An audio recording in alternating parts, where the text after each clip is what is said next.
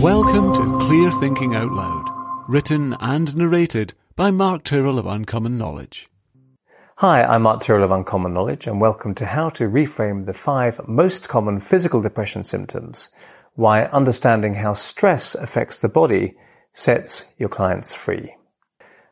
I can't sleep, Angela told me. And when I do sleep, she said, I still wake up exhausted and I just ache all the time. So Angela had been diagnosed with depression 5 years before coming to see me. And when she finally came along, she just started to understand that the depression she was experiencing was not truly a disease caused by a chemical imbalance. So if it's not a physical illness, she said, then why do my muscles ache? She really wanted to understand. So depression's physical symptoms. I explained to Angela that clinical depression is never just in the mind. Emotional disturbance, especially when it's prolonged, will always have an impact on the body. Physical factors aren't the most common cause of depression, but however it's caused, it certainly has physical or somatic consequences. And from working with many depressed clients over the years, it's become clear to me that some of these physical symptoms of depression are depressing in themselves. This is even more likely to be the case when we don't understand that they are normal and in essence simply another indicator of the same phenomenon, as a stressed mind and body. Explaining this to people can make a huge difference. And of course, physical symptoms should always be checked out by a medically trained professional to ensure your client isn't suffering from some underlying or previously undiagnosed physical condition separate from their depression. However, it's sadly true that many physicians don't fully understand why depressed people have these physical symptoms. Okay. And even those who do understand may not explain it very well to their patients.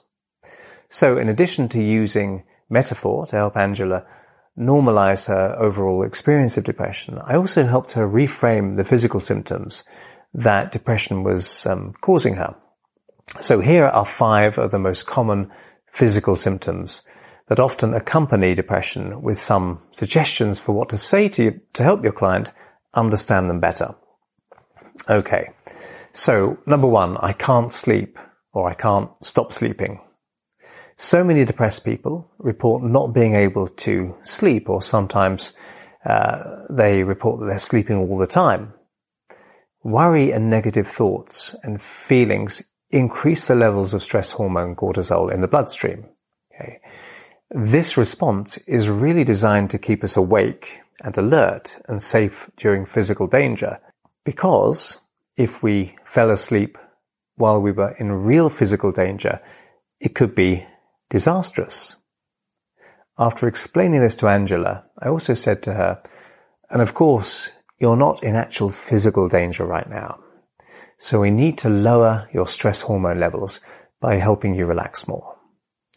This will let your emergency lookout system, so to speak, get the message that it can switch off sometimes.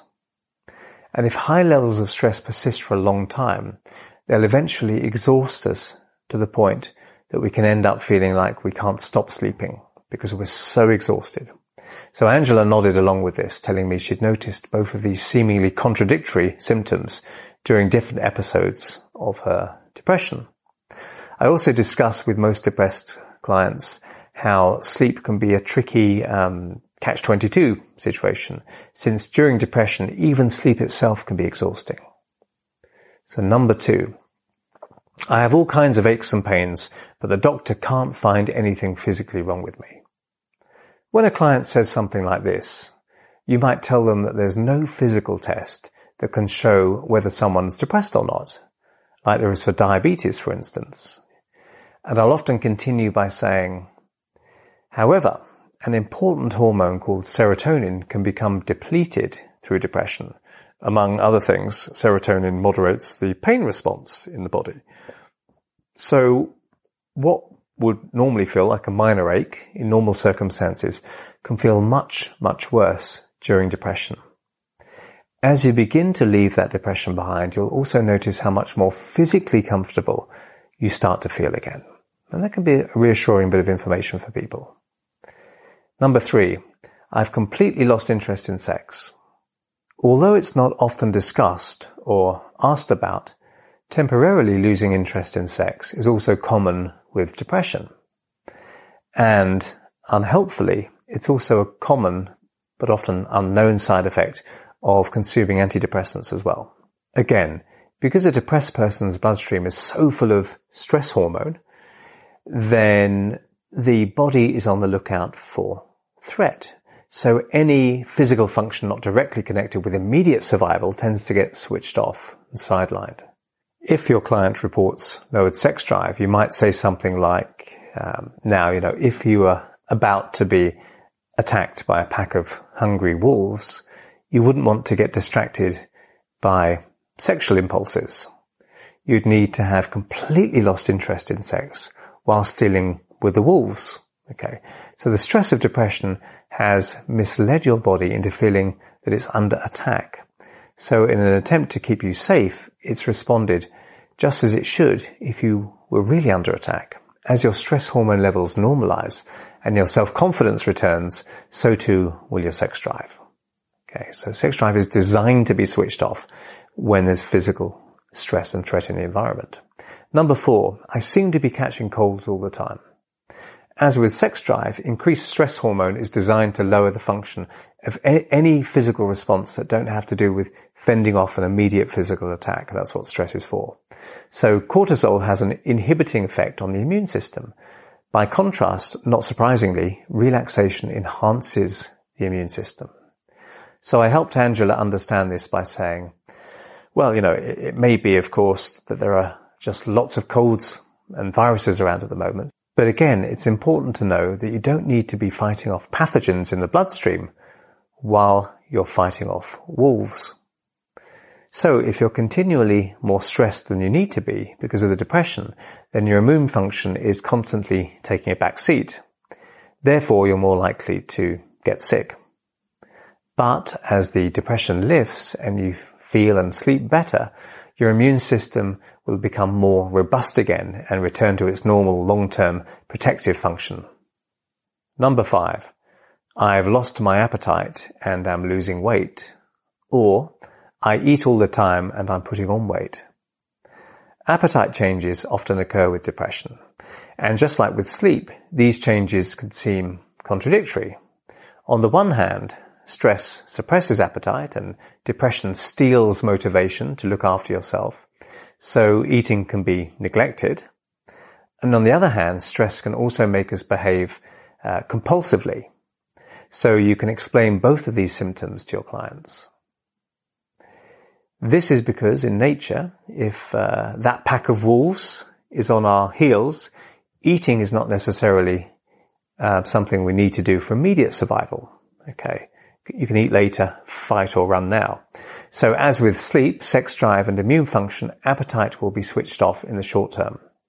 But the flip side of this is that we might need to genuinely, compulsively check that those wolves really have gone and that we really are safe.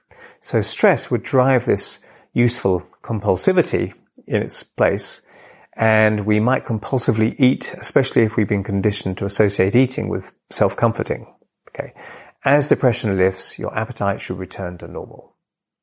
And of course, your depressed client may present with other physical symptoms, but there's always a good, normal, and reassuring reason for stress-related physical discomforts during depression. These symptoms are in fact the body's way of trying to help out when we're genuinely in a stressful situation. Once I'd reassured Angela that what had been happening to her whilst horrible is a normal part of the pattern of depression, she began to worry much less about these symptoms. And I ran into Angela again a few months after our sessions, and she looked much more rested and healthy. And she told me that she was sleeping better, had somehow avoided the cold that got passed around her office, and was enjoying cooking and eating healthily again. And she told me that the real turning point for her in working with me was finally understanding why her body was behaving the way that it was. She no longer felt helpless and out of control because there were very clear reasons as to what all the physical symptoms were about. As Angela said, and I believe this is true for people with every type of mental illness, knowledge is power. So I hope that you found these useful. I'm Mark Tyrrell of Uncommon Knowledge, and if you'd like to subscribe to my email newsletter, you can find it over at unk.com/blog.